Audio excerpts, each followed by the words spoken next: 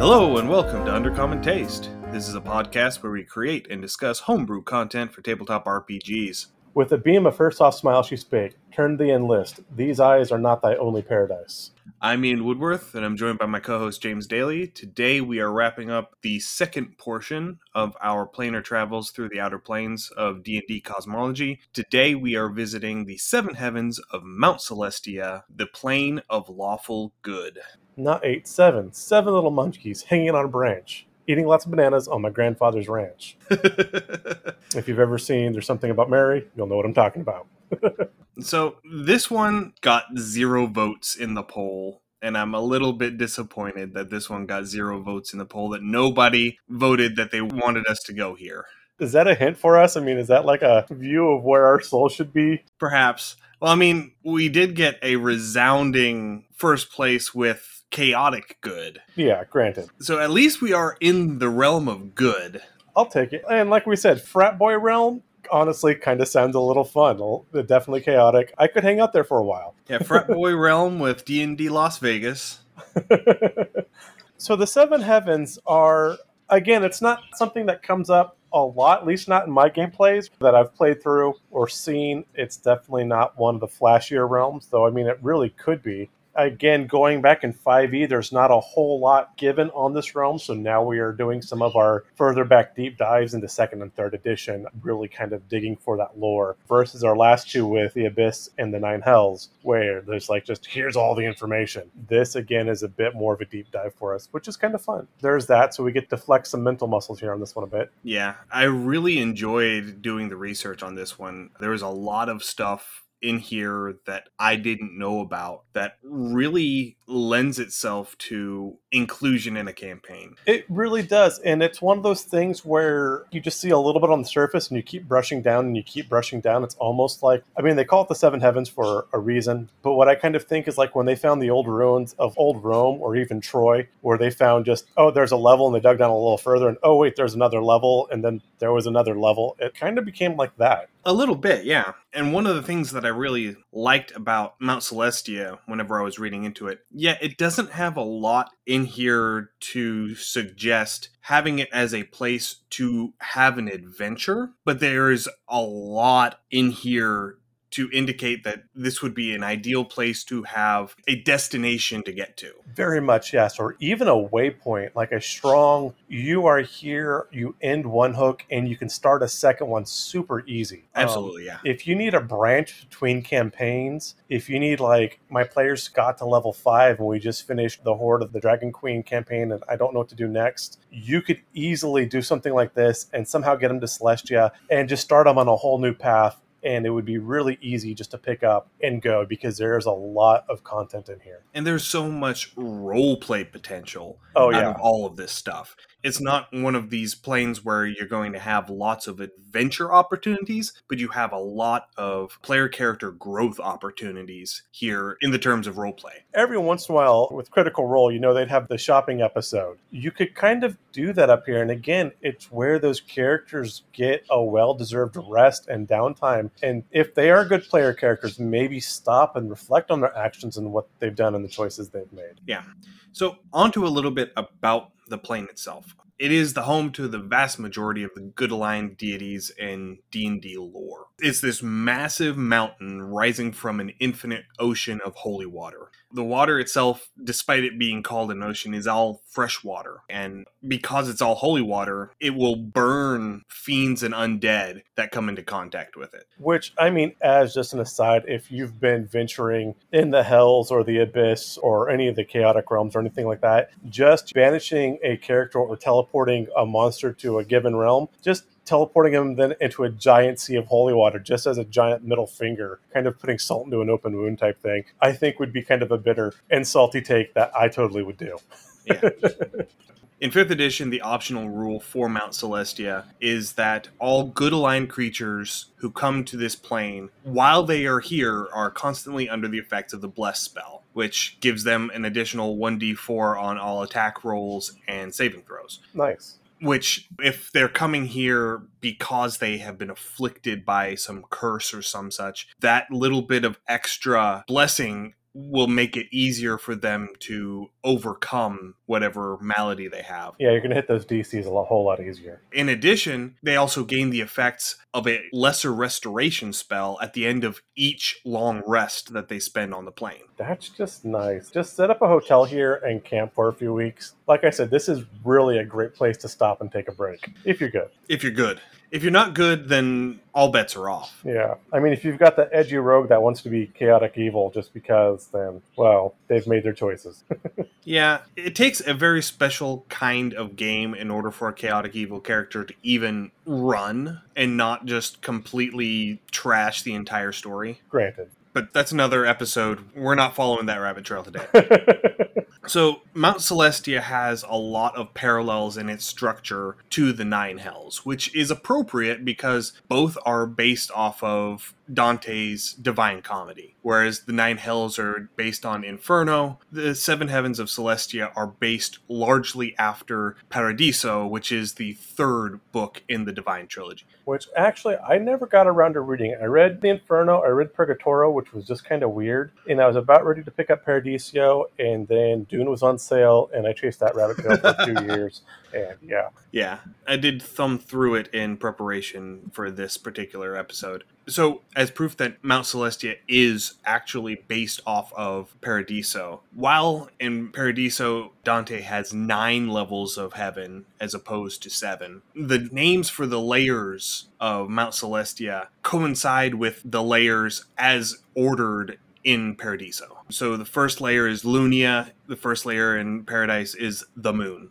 Then it's Mercury, Venus, the Sun, Mars, Jupiter, Saturn. And then you have the fixed stars and the Prima Mobile at the tippy top. So that would be the stars in the night sky, and I'm not entirely sure what the Prima Mobile is. That's it's whatever that layer over top of everything. Yeah, people generally call it the ether. If you look back in this, and again, another one of my historical rabbit trails I love chasing is alchemic lore. And so a lot of these follow the same layers as well. Okay.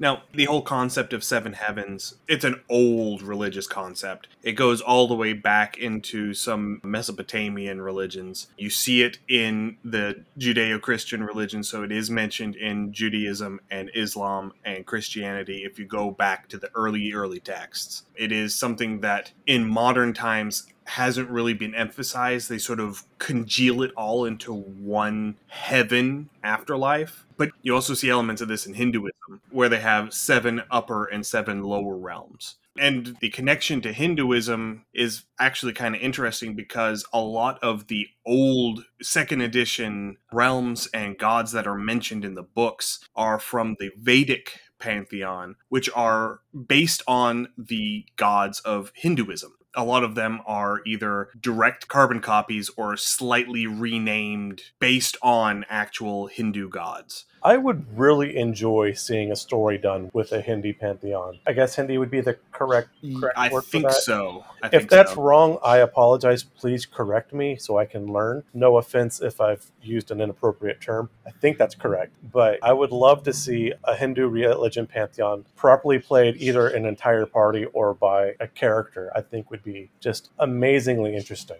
There was a homebrewed setting that I found on Reddit a while back that I'm going to try and find and link in the show notes. That was actually an Indian Hinduism-based D&D 5e setting. Nice. And I sent it to a few of my friends who know much more about medieval Indian culture than me, and they all said, this is actually really well done. So I'm going to see if I can dig that out of my search history and include that in the show notes because it was actually really interesting. Like, I would really enjoy seeing some Hindu or some Sikh clerics. It would be freaking amazing. That would be fun. That would be really fun. But that's another story for another time.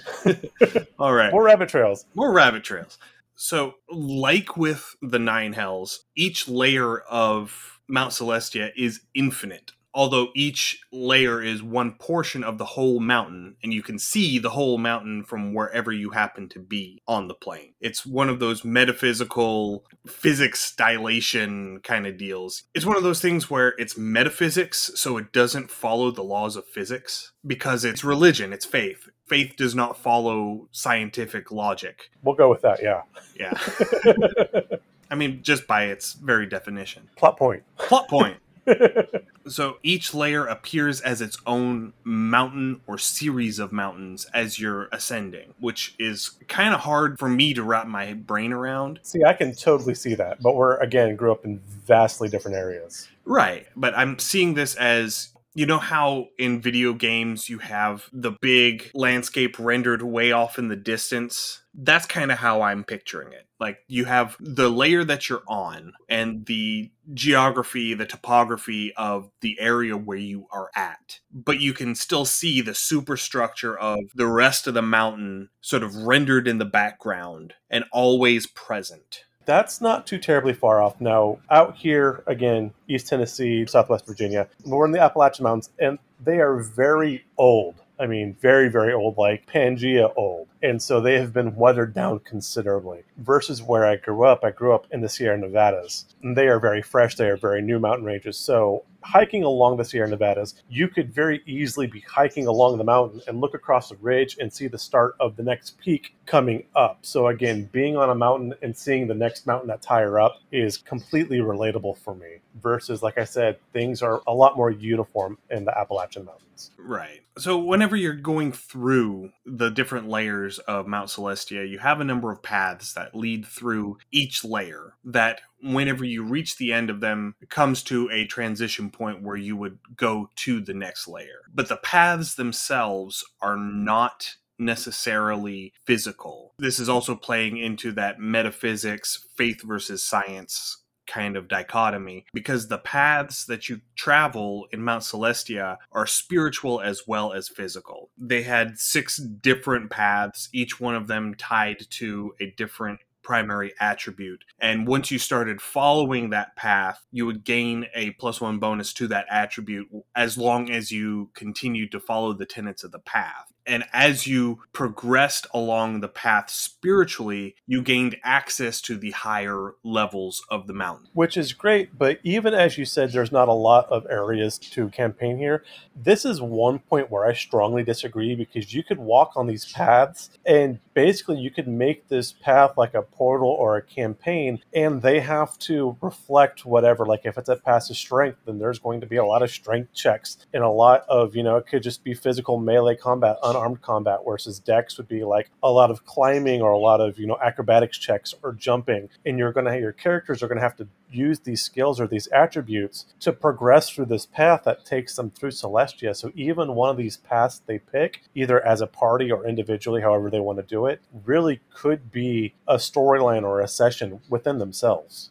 Yeah, I can see that. But the issue is the content of these paths doesn't really coincide one-to-one with the attribute that they give a bonus to. So, for example, one of the paths is the Path of 5 Virtues. So your tenets are honesty, charity, hope, moderation, and tolerance. And that gives you a +1 to strength. Do you see where I'm getting at here? Right. I still think you could use these, though. I mean, like honesty, charity, hope, moderation, tolerance. So you would have these tenets woven in as your scenarios or your problems or your puzzles for your characters to solve. Okay. So, like, at some point, they would have to have tolerance. So, again, there would be probably, like, low food or a wintering type thing. Hope or charity, if they came across a person, maybe like a Good Samaritan type thing. Are they going to try to pick this person up and carry him, or are they going to try to build a litter? Or are they just going to leave the person on the side of the road because it's not their problem? You really could use these, and it would be very much story-driven. Again, a lot of roleplay, not necessarily combat, but still a lot for your players to interact with. Yeah. And the neat thing is everyone's path is individual to them. So you could actually have a party of 4 or 5 people, and each one of them has a different path. So each one interacts with their path differently. Exactly. And they all have to show some aspect of what path they want to walk for the party to advance. And if they don't, then either they don't get whatever extra attribute, or maybe the party just gets stuck in this weird loop until they figure out they have to solve their puzzle the right way. Yeah, I can see that. All right, so moving on to some of the magical effects of Mount Celestia. In 5th edition, there isn't really anything stated about, how magic is affected one way or another, mainly because they haven't really touched on the Outer Realms hardly at all. Again, Wizards, write us a book, please. In 3rd edition, the only real thing was that evil or chaotic creatures took a charisma penalty while they were in Mount Celestia, doubled down for chaotic evil creatures. But in 2nd edition, there was a substantially more dynamic effect to the magic while you were within Mount Celestia. For starters, with conjuration spells, if you conjured a lawful or a good creature, it would always be obedient. You wouldn't ever have to roll to control it. Neutral creatures would get a save every single turn to see whether they obeyed you or not. And if you summoned a chaotic or evil creature, they could not be compelled to action whatsoever because they were so antithetical to the law and good of the realm. I could see that. Like I said, I would almost want to make the chaotic or evil creatures, like, not compelled to action. That means they're going to do their own thing. I would almost want to see them frozen in place, just kind of like shell-shocked almost. Yeah, well, I mean, they would go into that whole fight or flight self-preservation mode at that particular time because they are in a place that is very much hostile to their very existence. Right, and I guess at that point they would turn on their summoner very easily, particularly since they were chaotic and evil and Yes. brought into a very... Yeah, so I could see that as a punishment for bringing them into that realm. I could see that. With divination spells always tell the truth, whether that truth is good or bad. However, you could trick this particular aspect. So if you had something like a filter of glibness or the glibness spell that allowed you to lie, if you spoke a lie while under that effect, the divination would register it as truth. Gotcha. So don't ask if these pants make me look fat, because they probably do. With necromancy spells, because in 2nd edition, cure wounds and similar spells were properly, I might say, listed as necromancy spells as opposed to evocation spells. Healing necromantic spells are twice as effective while within Mount Celestia. Spells like Hold Undead would affect twice as many targets, so that you'd get twice as many hit dice worth of targets. I would personally rule that it would have the same effect on, say, a Cleric's Turn Undead ability. I can see that. Possibly even doubling the Destroy Undead challenge rating. That would be kind of awesome. And killing spells reversed their intended effects. So if you hit somebody with a power word kill, or if you hit them with an inflict wounds, or something of that nature, it would instead double the target's hit dice and give them a +1 AC. Nice. That's kind of awesome. With wild magic was diminished on the plane because it is a plane of law. The effective spell level of any wild magic spell cast was reduced by 2. So if you cast a 5th level wild magic spell, it would only come out as a 3rd level spell. And you could not cast wild magic spells of 5th level or higher. So you couldn't use a 5th level or higher spell slot to actually cast a wild magic spell. So the sorcerers are going to have a bit of a rough time. But again, because you're on a plane of law, I can see that. I kind of like it. And then the final thing is elemental magic, which would be most of your evocation spells, especially for the wizard. Conjured elementals would always serve willingly without any chance of losing control of them. And destructive elemental spells, so things like creating a flood or the earthquake spell or firestorm or fireball, they all simply fail when you cast them. That's pretty brutal. I mean, depending on how you built your wizard or your sorcerer, that could really hamstring them really fast. So again, I like this because it makes them dip into that spell pool a little bit deeper and kind of figure out a way to work around those rules. And I think that causes a lot of growth for the actual player at the table as well as the PC character. So I'm good with that. Just judging off of the wording of it from the books, I would say that this is more of a spells which deal collateral damage. So like a fire bolt would still be okay because you are specifically targeting a specific creature. Yeah. But something like a fireball that would deal area of effect damage. Or meteor storm. Or Meteor Swarm, or Cone of Cold. Any of these that have the chance to affect the actual environment around the target. Those would all fail. I would almost let them pass Cone of Cold if they could find a non-destructive reason for it. And maybe drop it like a level or 2. Potentially, yeah. All right, so last little bit before we get into the actual layers. Like a sweet cake.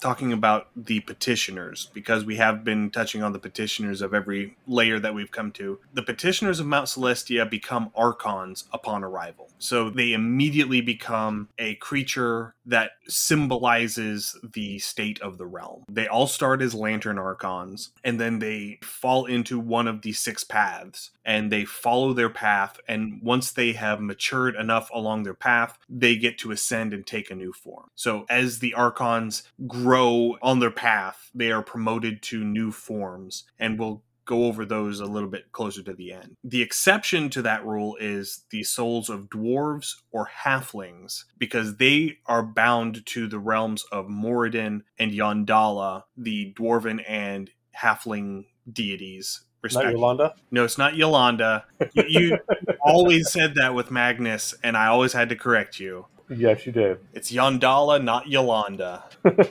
Anyway, let's get going. We're already a good ways in, and we haven't actually started talking about the layer yet, and we have a ton of stuff to cover. We really do. So buckle up, boys and girls. Let's go. All right, so the first layer is the Silver Heaven of Lunia. It is the bottom layer of the plane. It is the one that sits on the ocean of holy water. It borders the astral sea. All of the portals that come into Mount Celestia from the astral plane, or whenever you just teleport in using like a plane shift spell, they all dump you out here in Lunia. Interestingly enough, you literally get dumped out in Lunia. You end up landing in the water whenever you teleport in.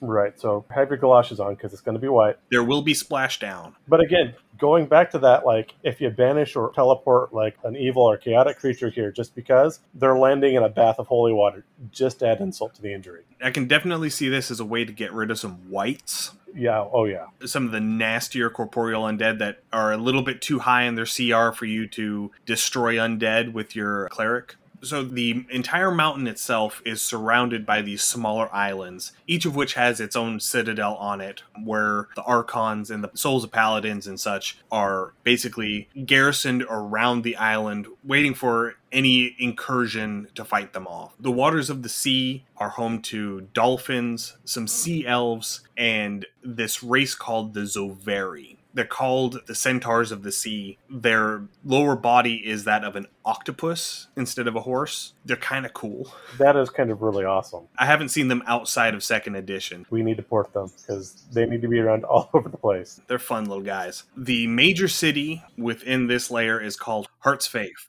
It is an idealized city. The dogs don't bark, the children don't scream, and elders are respected. Everywhere is window boxes, cobblestones, and sparkling fountains. No one locks their doors. No one bars their windows. It is just that open, trusting, everyone is in the community kind of town. For this, I get 2 mental pictures when I read all this. Either the idealized vacation spot in Italy like Milan where it's on the coast, yes, and you've got, or something like Bora Bora in Polynesia. Kind of the same thing where everything's up. Just because it's very open, you know, a beautiful, warm evening versus Italy, again, it's going to be a lot denser, more medieval. You could go kind of either way with that. But both of those just where you go for that, quote, romantic summer vacation, everything's just peaceful. Grandma's there with pie in the windowsill, that kind of thing. Yeah, I can definitely see that. I'm very much picturing the more Italian myself, but I can see where you're going with the other one. So the town itself is built up the face of this very steep cliff on the shore of the ocean. It has a central plaza down on the coast that floods in whenever the high tide comes in. The harbor of the town serves as a dock for ships, and the Bailina, which are the big celestial whales that we were talking about a little bit in Elysium, and swimmers from the more chaotic upper planes. So we're talking Isgard, Elysium, Arborea, all of those. That's an impressive swim. I would say that the ocean here around the island probably connects to Asa, the layer in Arborea. It probably connects to the realm of Pelor in Elysium. Almost definitely, yeah. You have to know where the transition points are, but I'm sure that there are transition points where you can travel from realm to realm, from plane to plane within this ocean. Mainly because you can actually charter passage on a ship from this dock to go to one of the other more chaotic good realms across the top. That'd be one of the best cruise lines ever. Oh my god, that'd be so much fun. And depending on how far you want to go, it costs more. Right, obviously. Obviously. So the portal to Excelsior, the gate town in the Outlands, is just offshore from this town. It's this little mote of light like a will-o-wisp that just dances just above the water. And so you have to swim out to it and then reach up and grab it. And if you grab it, you're instantly bamfed to the top of this tower in the Outlands. Kind of creepy, but impressive. Kind of like the whole Harry Potter portkey thing. Yeah. And then outside of this town, there is a divine realm on this layer as well, referred to as Nectar of Life. This is where one of the first instances of a Hindu god that you run into, one of the Vedic gods, Brihaspati. I'm probably butchering that, and I'm sorry. This is their realm, and they're the god who taught the other gods the power of prayer. They're a god of knowledge, and they taught the other good-aligned gods, how they could use prayer to draw power from their worshippers. So they pretty much changed the entire power structure of the cosmos by teaching the gods, your worshippers can be a power source. Yeah, that's like, wow. That is so fundamental with so much, religious lore. I mean, that in itself is... And the fact that he's on the bottom layer, too. I like it because it makes him very accessible. It seems like this deity would want to be, because, again, he's trying to share power, trying to disperse it so others can have it. Very much like a Prometheus. So, yeah, I could totally get that. So within the realm is the town of Omiriel. It is a town that is very well known throughout the multiverse for its bookbinding. And it is also the home to the Katsudharma, which is a massive library that is just filled with volumes of lore. Okay, I want to visit now. And the library is known for having very aggressive book buyers and collectors who are known to resort to violence if rare or alternate editions of books that they want have fallen into the hands of evil entities. They'll go out and kill somebody who is evil to recover a book. It's a weirdly good-aligned Black Friday sale. That's awesome. And again, this in its own right could be a lot of fun, that something happened and you've got to get a book from a rival buyer. And, hey, I've got some information, or I've got a MacGuffin that you want. Go snatch this book for me because I can't really get my hands dirty for whatever reason. So go do it. I mean, that's a great little scenario just by itself. I like it. Or even just simplifying that. The party needs some information. They know that this is where they can get the information, but they have to recover something to offer in trade for the information. Yeah. They have to bring a book to the library in order to get information from the library. I like that. That sounds more like a Candlekeep type of thing, but still would work really well. Yeah. The other thing you could do, depending on where your party was with their campaign, is your party grabs a book or gets some information, and a collector finds out your party has it, and now you've got like a recurring character trying to hunt down the party to get that book. I can definitely see that. This realm is also home to the Pinnacle of Indigo, which is a giant lapis lazuli tower. Ooh. Which is home to a wizard named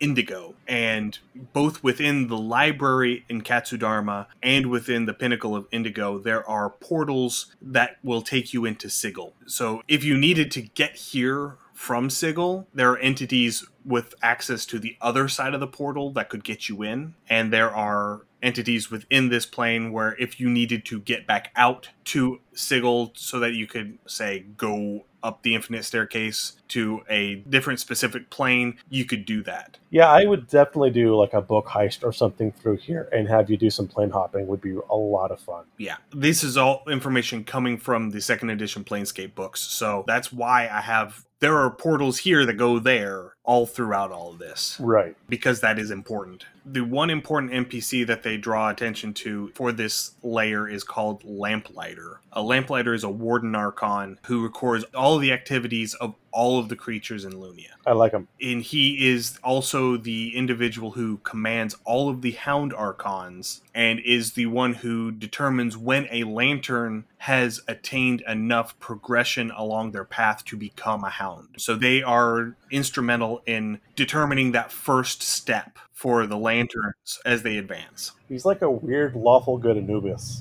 Kind of. And the thing is, Lamplighter isn't his actual name, but he won't give anyone his actual name because sometime in the way, way long ago, he was summoned by a wizard using his true name and was compelled to do some things that he really took issue with. And so once he was free of that service, he spent years scouring the archives of Lunia and striking all mention of his name from all of the records. This guy played with some fae. That's what happened. It was actually a mortal wizard on the material plane. Okay. But it was somebody who had access to his true name and was able to compel him to do something that he really didn't want to do. That was part of his chastisement, part of his recompense, is he was making sure that as part of his penance, he took years to strike his name from all of the records so that it couldn't happen again. And that is something I definitely want to revisit with you in the future, coming up on our year episode, Woohoo, when we talked about our sorcerer, our wizard. Yeah, the School of Onomastics. Yeah, I really think that should be a class because, oh my god, that'd be amazing. And this would be a prime example of that. It's just the power of a name. All right, moving along to the second layer. The second layer is Mercuria, the Golden Heaven. Again, parallel to Mercury, the second heaven in Paradise. This is a range of young mountains with soaring bare peaks and deep valleys. This is your Sierra Nevadas. Yes. These are the mountains that you, James, are familiar with. Correct. Though there are a number of plateaus on these mountains where the bulk of the settlements are. So they tend to settle on the flat tops of these plateaus and not down in the valleys because, again, they're very steep, they're very narrow, and not very good for building anything. This layer is the armory and mustering grounds for the Seven Heavens. This is where the hounds and the wardens are constantly drilling and training. This is also where the bodies of noble fighters and paladins are brought and laid to rest. So there are actual physical remains of various noble and holy warriors that are interred in tombs and mausoleums on this layer. And they are remembered annually on what is called the Day of Memory, which is this feast day where everybody just comes out and recalls the tales and the exploits of these great warriors of good. This layer is also the primary location for the Palace of Bahamut. It is built from the Platinum Dragon's Hoard, so it is this massive gold palace with gemstone windows and walls of inlaid copper and ivory, and the floors are beaten mithril. That sounds absolutely amazing. Now, the weird thing is this is the primary place for the Palace of Bahamut. Yes. Because every once in a while, it just goes away. I was getting to that. So the Palace of Bahamut is the only realm on this plane that can bounce between layers of the mountain. And none of the other gods know how Bahamut does it. That's the big trick, is that none of the other gods know how he does it. Nobody knows how Bahamut do. But he can transport his palace. It's primarily on the second layer, but he can go from the first to the fourth layer. He can go that whole bottom half of the mountain, basically, at his whim. And there are constantly open portals that go from his palace to any of the four lower levels of the mountain. There is a portal that goes into the astral sea, and there's a portal that goes into the plane of air, because he has a palace on the plane of air as well. And they are constantly open. So if you can get access to the temple, you can just walk through the portal and get to a different layer. The trick is proving yourself worthy enough to get in, because the whole palace is guarded by his 7 great golden worms. So they are the 7 most powerful dragons in existence. That's a crazy set of guard dogs. Yeah. Now, we talk about his palace moving around and stuff. What if his palace is like a giant electron and it's in multiple places at once? I can see that. So you think, oh, look, the palace is here this time. Oh, it's not there that time. And it's like a whole probability thing. So it's kind of like just constantly shifting, kind of there, kind of not there, very... Yeah, I can definitely see it being sort of a quantum mechanics sort of thing where it's there because you're observing it. Yeah. It is in all 4 layers at once. Yeah, it's here, so it obviously can't be there. But if I'm there, then it's obviously not over. So yeah, I like that. I can see that. Again, because we're playing with that whole faith versus science, because there are a lot of aspects of Mount Celestia that don't make scientific sense because they're not supposed to. Well, again, even if you want to tie into like quantum mechanics, depending on how well versed you are of physics, there's a lot, like your quarks generally go by 8. There's a lot of weird symmetry, and they've tied those in with reference to help understand those things with things like the Zen Eightfold Path and Buddhism and things like that. So when you start hitting quantum mechanics, a lot of metaphysics does start kind of getting woven stuck in. It's kind of weird. It's kind of cool. It's kind of confusing at times, but they do start to weirdly mesh, if nothing else, to help your understanding of each. Yeah, okay. I will admit that I don't have that strong a grasp of quantum mechanics, Not that even people who do quantum mechanics have a hugely strong grasp of quantum mechanics. Yeah, the quote, I believe it was Feynman, if you understand quantum mechanics, you don't understand quantum mechanics. Yes.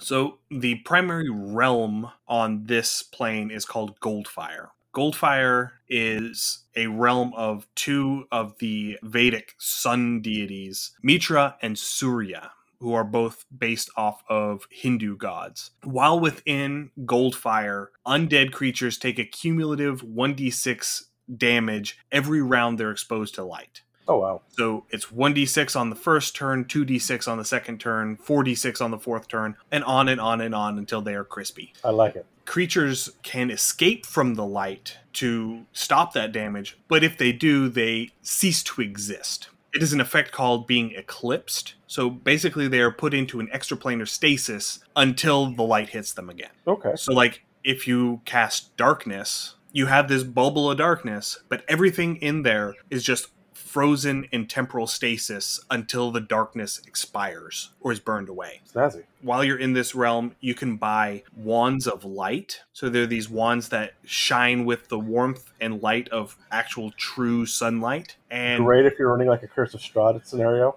Absolutely. If you're doing vampires, if you're going into the nine hells, any of that sort of thing. The wand will last for 1 day for every 10 gold that you spend on it. So you can theoretically dump a bunch of money on one of these rods and be able to get a long, long life out of it. I was going to say, it's kind of like one of those glow sticks you get when you go to like Disneyland. Yeah. So there are 2 major cities. Each one goes to one of the 2 very different sun gods. The first one is Pashrita, which is the home of Mitra. Mitra is the god of growth, warmth, and light. The structures are all built from white marble, and there is a portal to Bitopia set between 2 golden columns, and the columns are engraved with all of the signs, seals, and prophecies for every eclipse and solar conjunction known to the scholars and astrologers in Goldfire. I like it. And they constantly debate over the meaning and interpretation of these prophecies, and like nothing more than dragging newcomers into the middle of their debates. Oh, absolutely. I love this place.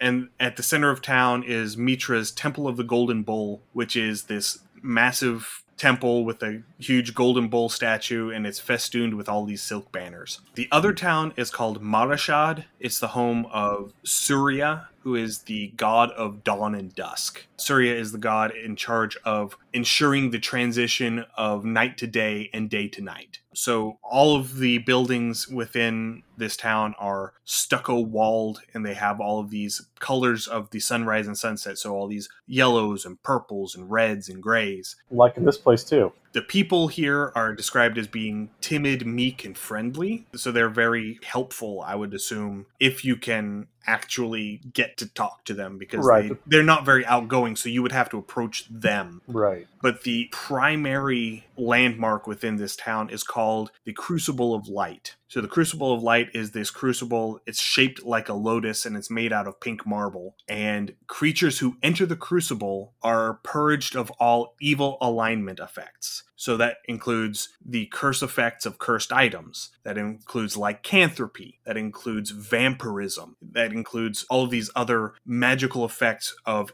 evil origin. Evil creatures like demons or devils who are brought into the center of this crucible are instantly, completely, and utterly destroyed. Awesome. The wording is, the trick is getting them into it. Right. But it is also, I would think, be a good way to destroy a truly evil artifact, something like the Book of Vile Darkness or the Hand or Eye of Vecna. Yes. And while, according to lore, these are artifacts that are of substantial power to where they would eventually reconstitute themselves from the ether, I would definitely see this as being a good way to get a millennia without this item. Now, this screams high-level campaign, but here's what I'm thinking, and I'm going to kind of steal an idea from Diablo 3. But Asmodeus and his ilk get enough force that they can actually reach out and they start trying to scale the upper heavens. So, they probably get through the first level and do okay. When they get to the second layer, they're going to have some things. But what if they start like resurrecting some of these fabled paladins and old warriors as undead warriors that are now serving Asmodeus because they've been resurrected by evil necromancers and stuff? So you can try to get them to this crucible of light, or try to get them into these cities, or try to bottleneck them and somehow delay their march upward. I mean, this screams so much potential for a higher level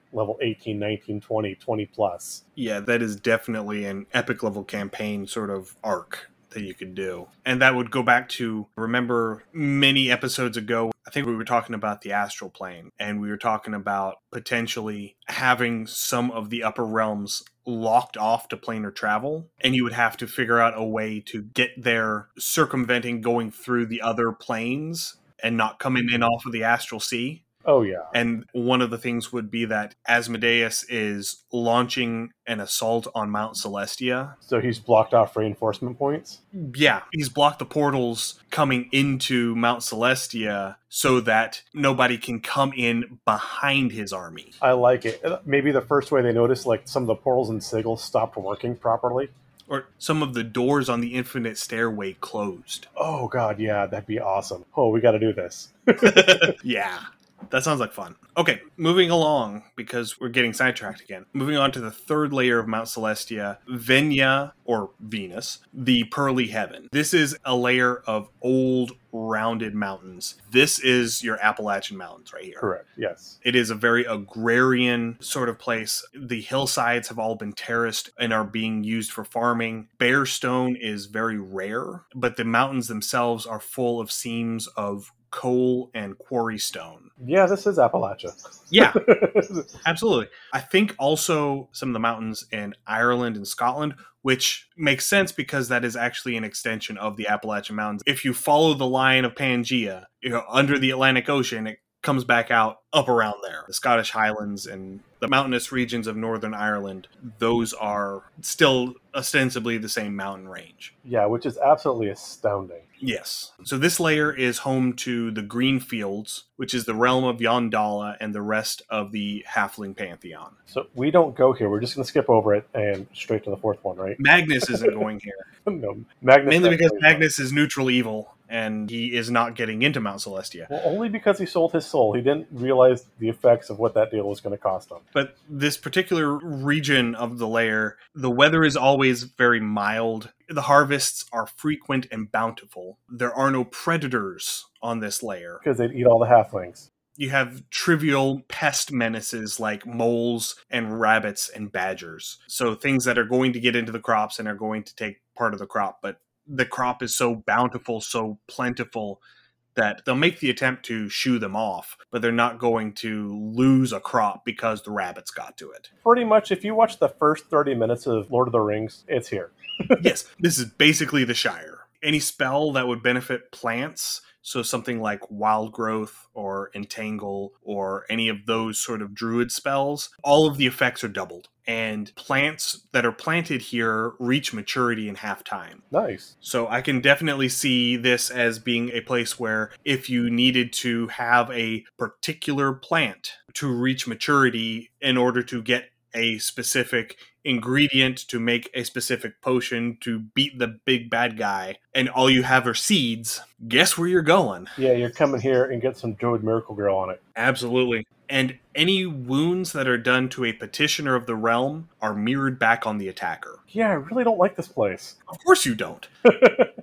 And to play further into the whole Lord of the Rings feel that you get out of this layer, the realm is defended by a group of halfling elite warriors referred to as the Keepers. And they are responsible for maintaining the signal beacons along Mount Celestia to warn against incursions from Arcadia or the Astral Sea. So yes, the beacons are lit, Gondor calls for aid. Yes, and now you've got a bunch of halflings riding mastiffs. Though I do like the puppy, so I mean, at least they've got good pups. We'll go with that.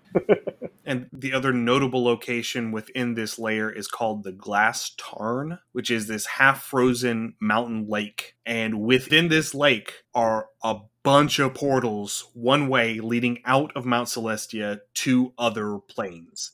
there's a portal to the Astral Sea. There's a portal to the Plane of Water. There's a portal to the Well of Mimir in Isgard, which we're going to get to in a later episode, and also a location called the Norn's Well in Outlands. So there's a lot of portals leading out of Mount Celestia in this lake. I like this. So going back to our proposed campaigners, maybe a bunch of these halflings hit here and we're just going out, sending out the alarm to all the other realms, trying to call for aid as much as they can because other portals are out.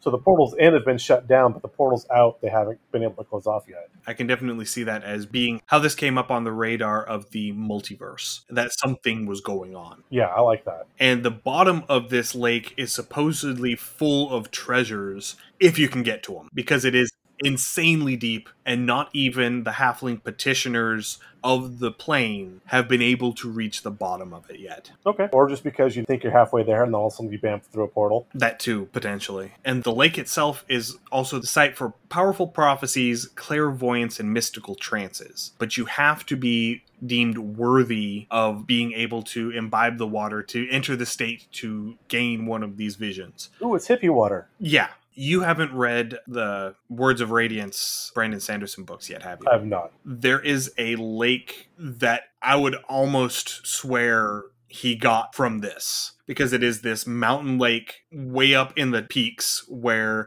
you go there to receive visions. So I would definitely say that the Glass Tarn is the inspiration for that. Okay, very reasonable. Or possibly vice versa, depending when the book was written. No, because that was in the second book, which I think was written in the mid-2000s. Okay, then yeah. Because Gygax had no qualms about borrowing ideas.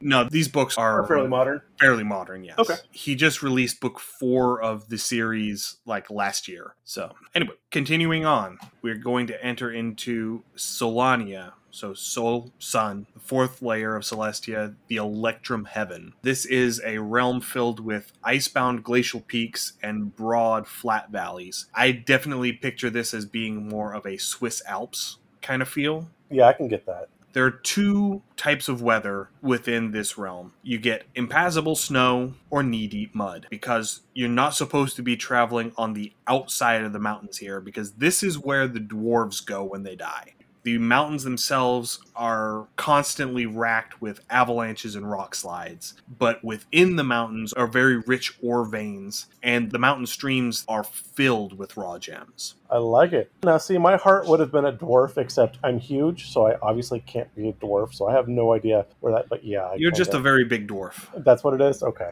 I mean, you got the beard and everything. I really do, yeah. So this is the layer that most of the petitioners get stuck at as they're advancing up the mountain. Because in order to pass from this layer to the next layer, they have to find Jazirian, who we talked about a little bit in last week's episode, and we'll talk a little bit about a little later. But they have to find Jazirian and answer one of his riddles.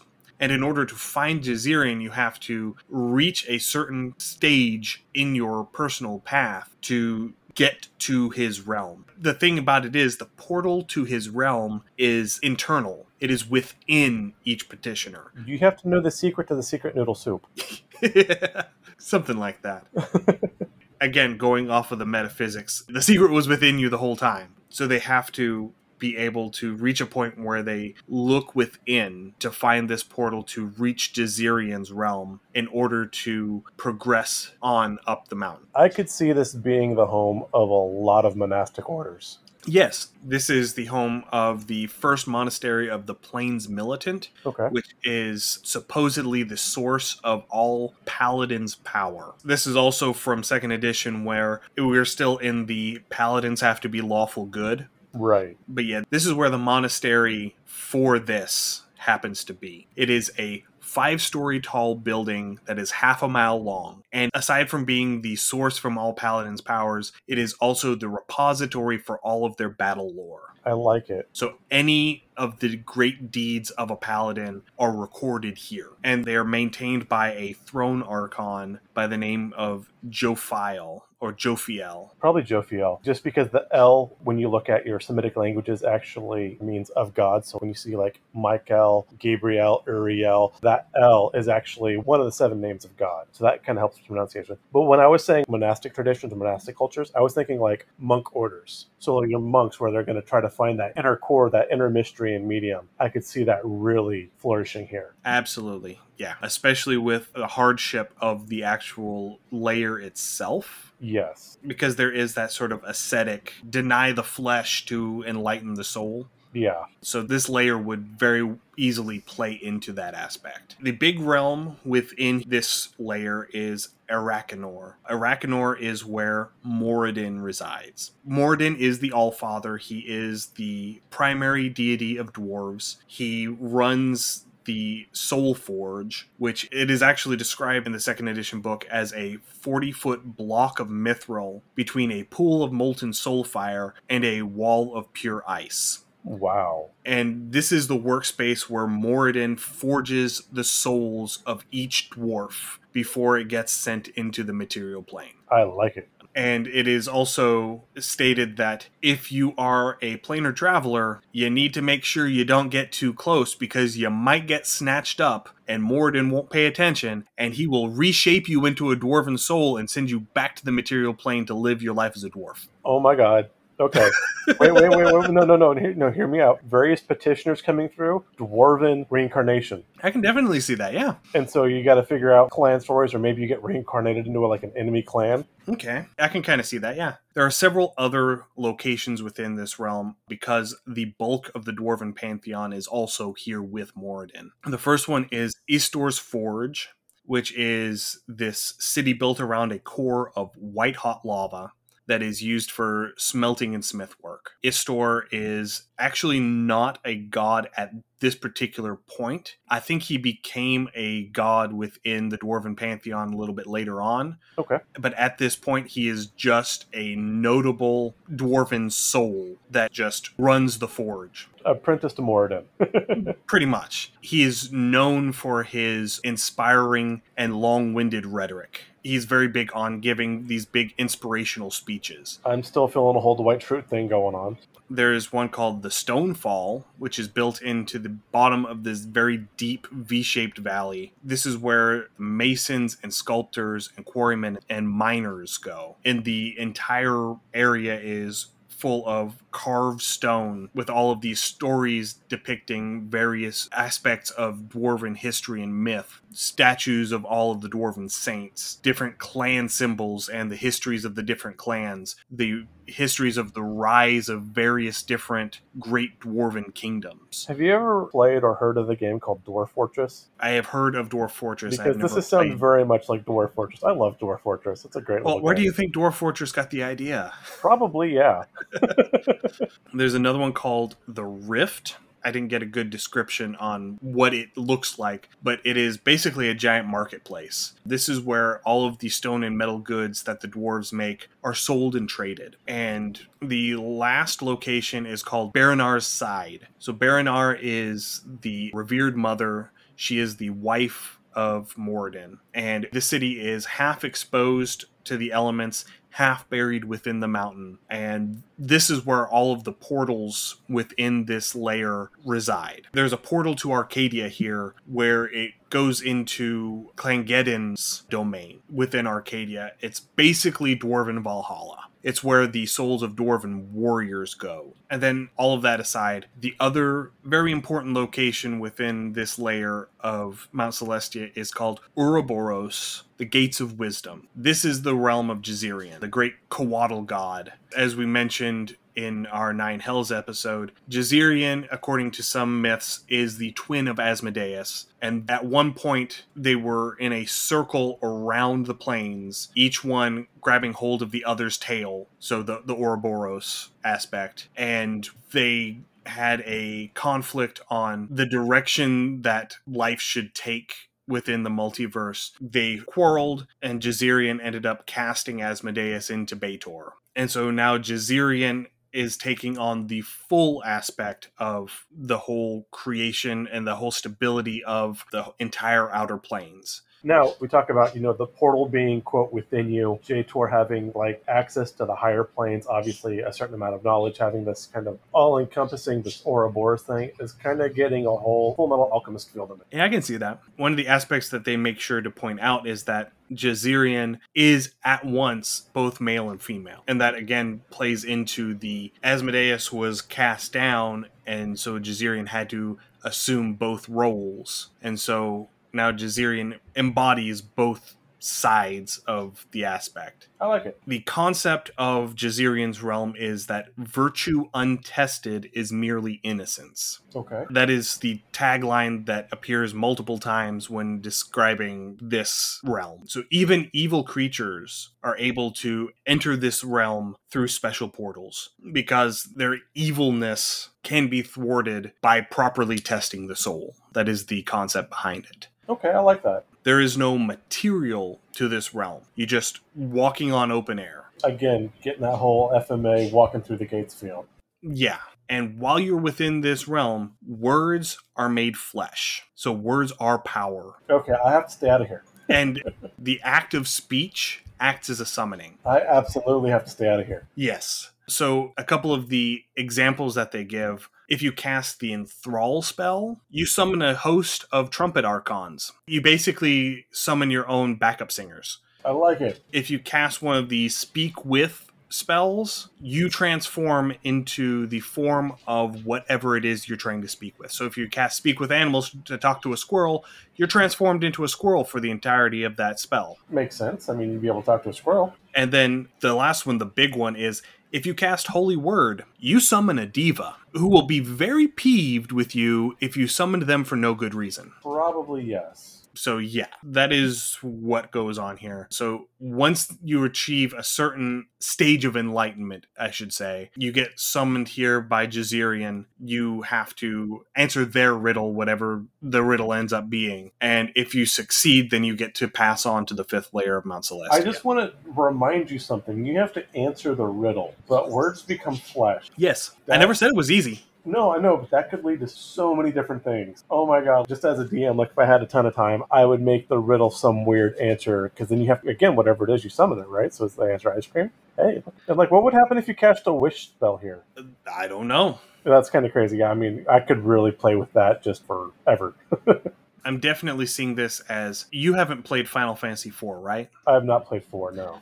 Okay, so the protagonist of Final Fantasy IV is Cecil, who starts off as a Dark Knight and ends up becoming a paladin later on in the game. And the big thing whenever he becomes a paladin is he has to confront himself because he sees himself in a mirror. And the entire way to beat this fight is to not attack yourself, is to just sit there and allow it to happen. I can definitely see this as being that sort of an aspect. Say that they are the soul of a warrior and they are confronted with another warrior, and the only way to succeed on their test is to not fight. I would see that because, again, that goes through that whole purging the impurity or the evil out of self, and you'd have to purge that impurity or whatever it was to get to the next levels. So that makes a lot of sense in a metaphysical redemption kind of way. So yeah, I like that. All right, moving along, the 5th layer, Mertian, it's Mars. Yeah. The Platinum Heaven. So rather than just having normal mountains here, the layer is a broad sweeping plain with all of these various citadels built onto it and these mountain-sized black domes. So they're these just hemispheres of black stone. It's semi-terraformed Mars. The citadels are the marshalling grounds for paladins, sword archons, light Asamon, divas, and other servants of ultimate law and good. So this is where the bulk of higher power level armies of good, this is where they muster, this is where they train. Whereas the 2nd layer of Mount Celestia, that's where the grunt forces train. That's where the hounds and the wardens primarily would train their martial prowess. They are always busy, these citadels, and they're usually built near astral conduits and portals. So places where they can go out and strike quickly at a moment's notice to thwart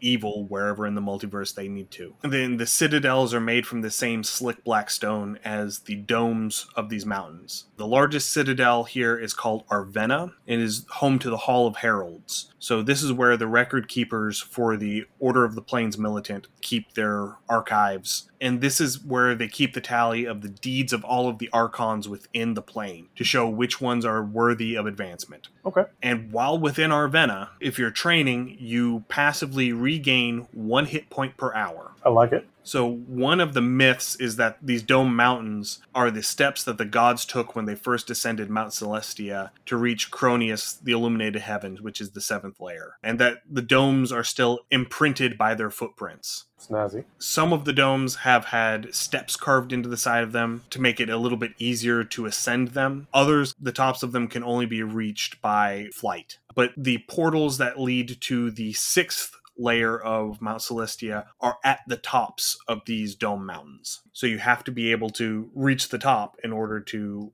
advance to the next layer. Again, it's getting more and more difficult to get to the higher levels. So there's 3 major towns in this layer. The first is called Imperia, the City of Tempered Souls. It is built on the shores of a mountain lake at the lowest point of this plane. The city is best known for its healers and hospitals and for the healing fountains and curative waters of the lake. Again, if you're doing a bunch of martial training, you're going to kind of need that. Makes sense. So the waters can restore withered limbs, restore speech and sanity, and can restore drained character levels. That's impressive.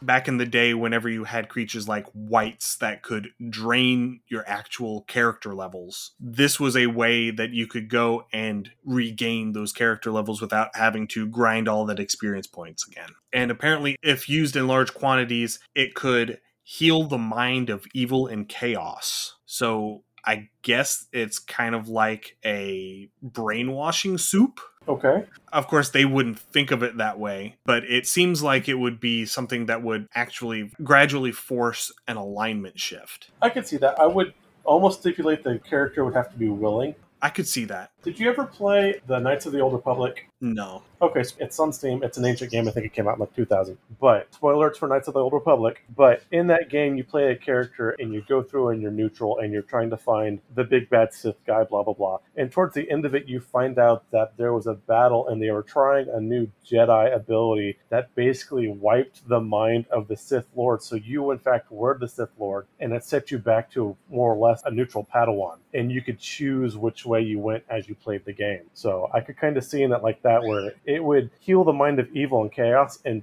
push you as far back as maybe a true neutral. Okay, I could see that. Okay, spoiler it over. And the city is also a great place to buy medicinal herbs, ointments, and salves. So this would be where you would go if you needed that magical treatment to cure that one thing. Like, we need a panacea for this problem. There's only one place in the multiverse where you can get the cure. Let's head up to Mount Celestia. Sigil is fresh sold out. The second city is called Rempa, the city of the sands of time. Time flows very strangely here. It can go backwards, it can go forwards, it can go sideways. Okay. Because within this city is a portal to the demi-plane of time. I like it. I'm getting a very Sands of Time, Bronze Dragonflight WoW feel on this one. Yeah, it was crafted by a rogue Modron Secundus. Oh my. So for those of you who are paying attention in our Mechanus episode, the Secundus are the next to tippy top of the Modrons, right under the Primus. Yeah, one of them went rogue, was corrupted in their terms towards good, and so he left Mechanus and came to Mount Celestia. I like it. And he brought a bunch of leftover parts with him from Mechanus, and he grabbed some of the Morningstar essence from Goldfire and some blocks of pure ice from Arakanor, and he built a series of portals. So it starts here, it goes from Mount Celestia to the astral plane, to the material plane, to the ethereal plane, to the demi-plane of time. All right. It's a series of portals, and because he just sort of threw something together, it leaks a little bit. Oops. So that's why time does weird things in and around this city. One of the things that you can purchase within this town are called a death clock. Not like the metal band. Aw, I was excited for half a second. So death clocks measure the amount of time someone has left to live. Snazzy. They are typically only sold to the person whose lifespan they measure, but they are instruments that are intended to hasten someone's redemption. Kind of light a fire under their ass. Yeah. You got 2 weeks left. You've got this much time to change your ways. Yeah, I was going to say, that'd be kind of like a blessing and a curse both, because you start fixating on those last couple days. And then the third city is called Soked Hezi, the City of Swords. It's a massive fortress city. It's got 4 layers of walls, and the land between each set of walls is terraced and farmed. Welcome to Titan. Yeah, I was about to say, it sounds like Attack on Titan. The ruler of this city is called Bahram, the Conquering and Triumphant Fire. He is a sword archon. That's a great name. And yeah. And the city has a rather massive army, including 1,000 sword archons and 7,777 warden archons. I like it. And they have many trophies from their conflicts with the forces of Baator and Mechanus, including the artifacts, the Horn of the Third Pit. I wasn't able to actually find anything on that, but there's that. There's the Skull Standard of Dis. Damn. And the Golden Gear of Immobilis. Wow. So yeah, they are quite successful in the war effort. My poor Modrons. And they occasionally will venture into Arcadia and Bytopia looking for recruits. They don't typically find any, but the locals in these planes appreciate their combat skills because they basically take care of any ills that ail them. It's that, and it's kind of like, when WWE comes to town and you're just all going to sit there and watch everybody slam each other around for a day or two, and you'll cheer, and then, okay, well, we're not joining, but that was a good show. I like it. All right, continuing on to the 6th layer. The 6th and 7th layers don't really have a whole lot to them, so we're going to go through them real quick. The 6th layer is called Jovar, the Glistening Heaven. Jovar, Jove, Jupiter. It is also known as the Heaven of Jewels. So it consists of a giant celestial vault whose floor and ceilings are lined with rubies and garnets that just pulse this healthy hearthfire glow. I like it. Yoink. At the heart of this realm is the heavenly city called Yetzirah. Yetzirah is where most of the archons within Mount Celestia reside. It is a 7-tiered ziggurat. Each tier is referred to as a terrace. It is visible from 100 miles away. Snazzy. And it constantly glows with this sparkling light. Okay. At the summit of the ziggurat is the Bridge of Al-Sahal, which is this radiant rainbow bridge, if you will, that leads into the 7th heaven. The bridge itself is guarded by a Solar named Zerona, who makes sure that you don't get in if you're not worthy to get in. My Zerona. Yeah, no, they just kicked me out right there. That's fine. It was totally worth it. Back to Lunia with you. So on the 4th terrace is the Radiant Arsenal, which is where all of the weapons used to arm the celestial host are housed. The most important items are hidden away in vaults because their power would Ark of the Covenant melt any mortal that laid eyes on them. This is kind of like Odin's vault in the beginning of the first Thor movie where they have the Tesseract. Yes, and many of the items contain the essences of archons who failed to attain the 7th heaven. So they decided to imbue weapons designed to protect Mount Celestia. So things like Defender Swords and Frost Blades. These are all going to be sentient weapons that bear the souls of archons. The city is actively defended by 12,000 sword archons. That's a lot of them. You're not putting them all on the table, just don't try. One, that's a lot of printing. Don't do it. Yes, absolutely. And the walls are all manned by warden archons, so there's more than even that. And the city also has an angelic defender, a Solar named Arethiel. And many of the archons see him as an ideal form, and they follow him in a loose fraternity called the Sunblinded. Again, a snazzy name. I like it. And there are several instances of his defending the city, one of which, and I really wish that they had gone into more detail on this, he protected the city from a Modron march. The hell? Yeah, I don't know how you do that. That's probably where a lot of those trinkets from the other people came up with. That's impressive. Because, the Great Modron March goes through all of the planes. And so this is something that I don't know if maybe he like moved the city out of the path, or if he was able to, do some sort of planar distortion to where they ended up marching around the city. I don't know. It doesn't go into detail. That's literally all that they say about it. We have to see if we can find that maybe at Old Dragon magazine or something. I'm sure it's out there somewhere. But anyway, that about does it for the 6th layer. The 7th layer is called Cronius. Cronius is the illuminated heaven, the 7th layer of Mount Celestia. It is the pinnacle of Mount Celestia. It is the point of no return, because only those who are pure in their long goodness can ever enter. And aside from the most powerful archons, it's a one-way trip. If you go up, your essence is absorbed into the plane and you're not coming back. You go poof. Yes. And so that's literally all that there is to say about that, because you don't go there. I like it. Okay, done and done. Nobody ever goes in. Nobody ever comes out. Nobody ever comes out.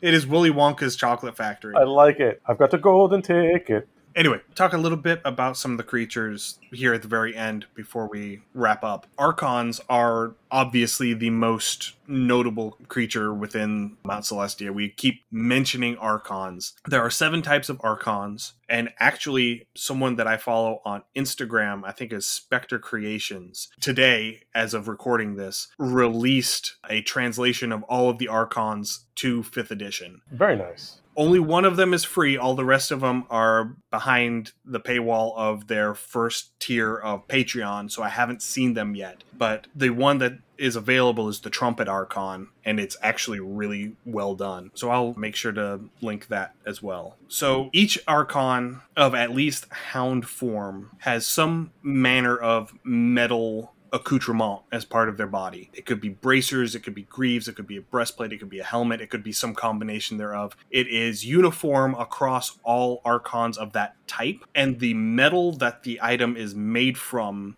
signifies their rank. So it starts off as lead, and then it progresses up to tin, brass, bronze, silver, gold, platinum. Once they reach platinum on their current form, whenever they advance again, they move up to the next form, and then their metal items drop back to lead. And it's sort of this visual representation of where they are on their path. It's like merit badges. Kind of, yes. So the first one is the Lantern Archon. This is just what every soul that comes into Mount Celestia that isn't a dwarf or halfling sent up to the dwarf or halfling realm, this is what they come in as. They're these little helpful balls of light. They are the most common type of Archon. They are, by their very nature, very helpful, very outgoing. I mean, they're the naive embodiment of lawful good. Think the Wisps from Warcraft. Yes, that is actually a pretty good depiction. And their only purpose is to advance sufficiently to become Hound Archons. That is their only goal and purpose. So once they become Hound Archons are these powerfully built humanoids with dog heads. They are typically passive. They will only fight to defend Mount Celestia, to defend themselves, or to defend the innocent against attackers. They can also shapeshift at will into the shape of any dog or wolf. Okay. And they have a telepathic link at all times to 100 Lantern Archons, which enables them to very quickly spread the word if they need to send out a warning. Right. Think Centurion. Kind of, yeah. The next rank up are the Warden Archons. Warden Archons are large humanoids, and they have the heads and arms of bears. I like it. This is Aristotle. Yes, this is Aristotle. They typically converse telepathically, but they can actually just straight up talk to bears, because they're half bear. They like to play stupid to lull their opponents into a false sense of superiority, like they're just some big dumb animal, until they can get close enough and they bear hug them to death. And they defend portals that link the different layers of Mount Celestia, and they keep Lantern Archons from going too far up the mountain. That is their whole purpose. Okay, I absolutely love these Aristotles. They're my favorite so far. And they can also cast any divination spell of their choice once per day. So any divination at all, they can cast all of them once each per day, just because. And they are herbivores, and they will eat a lot. Okay, you lost me at herbivore, but you kind of won me back with eating a lot. So I'm mixed. To the point where they straight up eat trees. Okay. which is really weird. But some people suspect that the reason for that is because once they advance to Sword Archons, they don't eat anymore. Gotcha. Sword Archons just straight up don't eat. They look like normal humanoids, except that instead of arms, they have wings. Okay. They're capable of a very powerful dive bomb attack. In 2nd edition, it was a 2d10 damage per hit. Wow. And they can cast spells as a 15th level priest, which would be a 15th level cleric. They're stout. Next up on the hierarchy are the Trumpet Archons. They look like the Avariel, which are the winged elves, except that they're a little more stocky and a little less live because they do follow a more human form than an elven form. They carry a silver trumpet that whenever they blow it, in 2nd edition at least, any creature that heard it that wasn't specifically exempted by the Trumpet Archon would have to make a save, and if they failed their save, they were paralyzed for 1d4 rounds. Okay. These are kind of feeling like the trumpeters of God's wrath in the Book of Revelation. Yeah, I mean, that's probably where the inspiration came from. They typically avoid violence, but whenever they have to, their trumpets transform into +3 silver swords. Just because. Just because. And if a trumpet is ever stolen from an Archon, it just turns into a useless block of lead. Okay, I like it. They are capable of casting spells as a 17th level cleric. Their main duty is to escort the souls of the valorous dead to Mount Celestia. So in 2nd edition, they're going to be going into the Fugue Plane to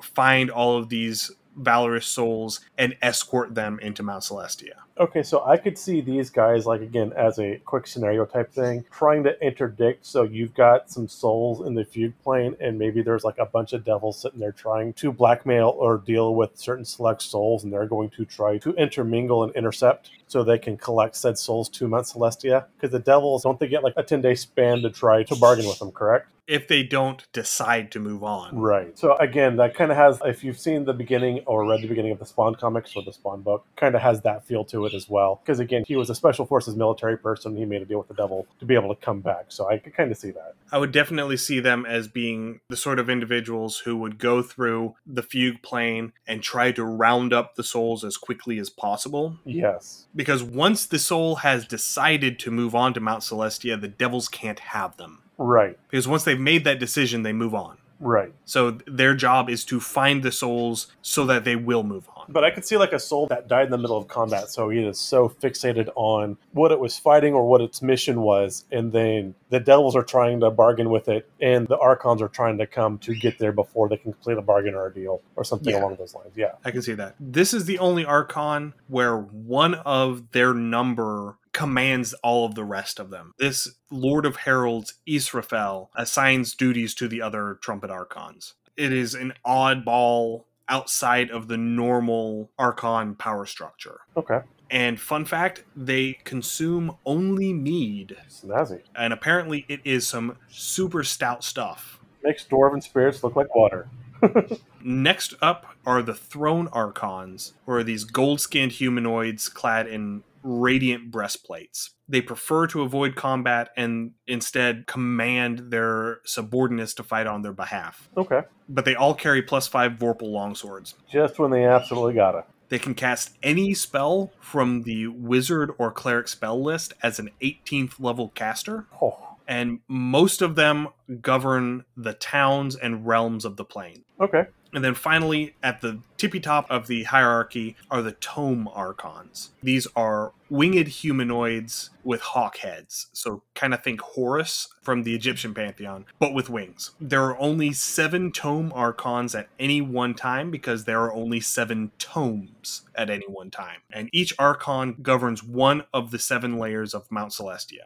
And when it has to, it can summon at will 1,000 Lantern Archons, 500 Hound Archons, 250 Warden Archons, or 125 Sword Archons to its defense. That's not a shabby defense. Oh, and it can also cast cleric spells as a 20th level cleric. Just because. Just because. Okay. And it shoots rays of light out of its fingers. I like it. That deal, I think, 2d10 radiant damage. Yeah. We're just going to melt the face. They're face melters. Done and done. Yes. So there's your 7 types of Archons. Then there are the Zoveri, which I talked about a little bit earlier. They're native to the seas of Lunia. They are very passive creatures. They're not very good at combat because they don't really fight very often. If a traveler comes into the plane who is not expecting for a splashdown, their whole thing is they keep people from drowning. So they will patrol around the outside of all of these portals that come into the plane to catch people who drop in unprepared and make sure that they don't drown. Good deal. They can speak any language that is spoken by a good aligned creature, and their voice carries for 500 feet underwater. I like it. Good heralds. Because their lower half is an octopus, they can create an ink blot as a distraction to escape if they need to, and it functions as a 15-foot radius darkness spell. Now, I'm really proud about this because when we made our Terra War a few weeks back, our creature was able to create an ink blot, and we said basically the ink blot would do exactly this. So yeah, that put us right on the money with how that was supposed to work, so I was really happy with that. Yeah, and the last little interesting bit is that 4 Zoveri working together can sort of do this dance in a ring, this very complicated dance that will cast Conjure Water Elemental. So yeah, they can summon water elementals at will. I like it. So I mean, they're not defenseless, so that's good. And then the last real notable creature that I wanted to touch on here in Mount Celestia are called the Noctrals. Noctrals are these 5-foot tall sentient owls. I love them. They are keepers of knowledge. They will willingly give out any information that they have that they are confident won't benefit the cause of evil. So how many licks will it take to get to the center of a Tootsie Roll Pop? This would be the one to ask. They're probably going to be found in and around the library there on the first layer. That makes total sense, yeah. They avoid combat whenever possible, but they're capable fighters when the need arises because they're just giant owls. They are capable of assessing threats intelligently, so they're not going to just charge in where it's not going to be a clearly advantageous fight for them. They will instead fly off, gather up a bunch of archons, and then come back and take care of it. As it should be. I like these things a lot. They can cast the spell Legend Lore 3 times a day. Nice. Which I think, is that an 8th level spell or a 9th level spell? I can't remember. I'm not 100% sure, but I know it's up there. It's a pretty high level spell. Yeah. But they can tell you basically anything about anything. Gotcha. If needed. They can speak telepathically with any creature within a mile, and when they're speaking telepathically, they automatically have Detect Lies up. Ooh. So they can automatically detect anything that's a lie whenever they're speaking telepathically. They are all masters of history, but also have an 80% chance of also being masters of another given topic, such as mathematics, astrology, or magic. I like these so far. But they're still predators. They're still owls. So they only hunt when they need to eat, and they only hunt unintelligent creatures. So one of the examples that they give in the books is it's not uncommon for a Noctral to interrupt a long-winded lecture to pounce on a nearby rabbit and then continue the lecture as he's eating. I like these things. I'm kind of thinking like a giant Archimedes from Sword and Stone. Yes, absolutely. Just a big, grumpy, that's exactly what I want. Yes. So yeah, these are the individuals that you go to whenever you absolutely have to figure out some bit of lore about something. Because they're probably working in that library, the Katsudharma. Probably, at least some of them are working in this library of all of the lore. Some of them are probably working as the collectors for the library. Yeah, I could see that. I could definitely see these giant owls going to other planes to claim these rare books to bring back for the library. Yeah, I can definitely see using them as a plot device in a campaign. All right, I think that's everything. So thank you, everyone, for putting up with another fairly long episode. Next week, we are going to be having our 1-year anniversary episode, which is going to be... It's Terrascmas. It's going to be an actual play episode with Dr. Mary Crowell, who wrote our intro. Well, she wrote the song that we use as an intro. She didn't write it as an intro. We're not that important. As well as C.R. Rowanson, the magic engineer, and Mitchell Wallace from Penny for a Tale, who did the Necrobiotic game that we talked about a few weeks ago. Yeah, so we're super excited. We are super excited for that. Grab your Terrascmas hats, grab some popcorn. It's going to be fun. Eat some cake. Yes, Terrascmas cake. Terrascmas is for cake, or cake is for Terrascmas. Both. Yes, both. And then we're going to do a couple of non-planar episodes after that just to sort of recover from our travels, and then we'll dive back in We still have a poll going right now. The first poll is going to be done by the time this episode comes out. But the second poll, the follow-up poll for which plane we're going to go to next, is going to be up on our Twitter account. So please do go over there at UCT Homebrew and vote on which plane you want to see us go into next. If you have any comments, suggestions, or ideas for future episodes or feedback from previous episodes, please send us an email at undercommontaste@gmail.com or send us a direct message through our Twitter account at UCT Homebrew. I'm still doing the Shakespeare and Insult Page-A-Day calendar inspired roleplay prompts 6 days a week. They go up on the Twitter account and then they get cross-posted to the Instagram and Facebook accounts at Undercommon Taste. We now have a Discord that is open to everybody. The link for the Discord is in the show notes, so please come over and talk with us. We also have a Patreon, patreon.com/Undercommon Taste, where we recently restructured and lowered the prices on our higher tiers. So if you want to help support the show financially, please come over and become a patron. Absolutely. You can find our podcast wherever you're listening to your podcast. As always, give us a rate and review. It helps increase our visibility, and it helps let us know what you want to hear more of. So thanks once more for joining us. It's been a wonderful year. We're going to see you in the actual play next week. Happy gaming. Thank you for joining us for another episode of Undercommon Taste. If you enjoyed what you heard, please pass it along to your friends. If you have comments, suggestions, or ideas, you can email them to us at undercommontaste@gmail.com. If we like your idea, it may make it into a future episode. You can find us wherever you find your podcasts, and we would greatly appreciate any likes, ratings, and comments you could provide. Find us on social media. We're at Undercommon Taste on Facebook, Instagram, and YouTube, and on Twitter at the handle at UCT Homebrew.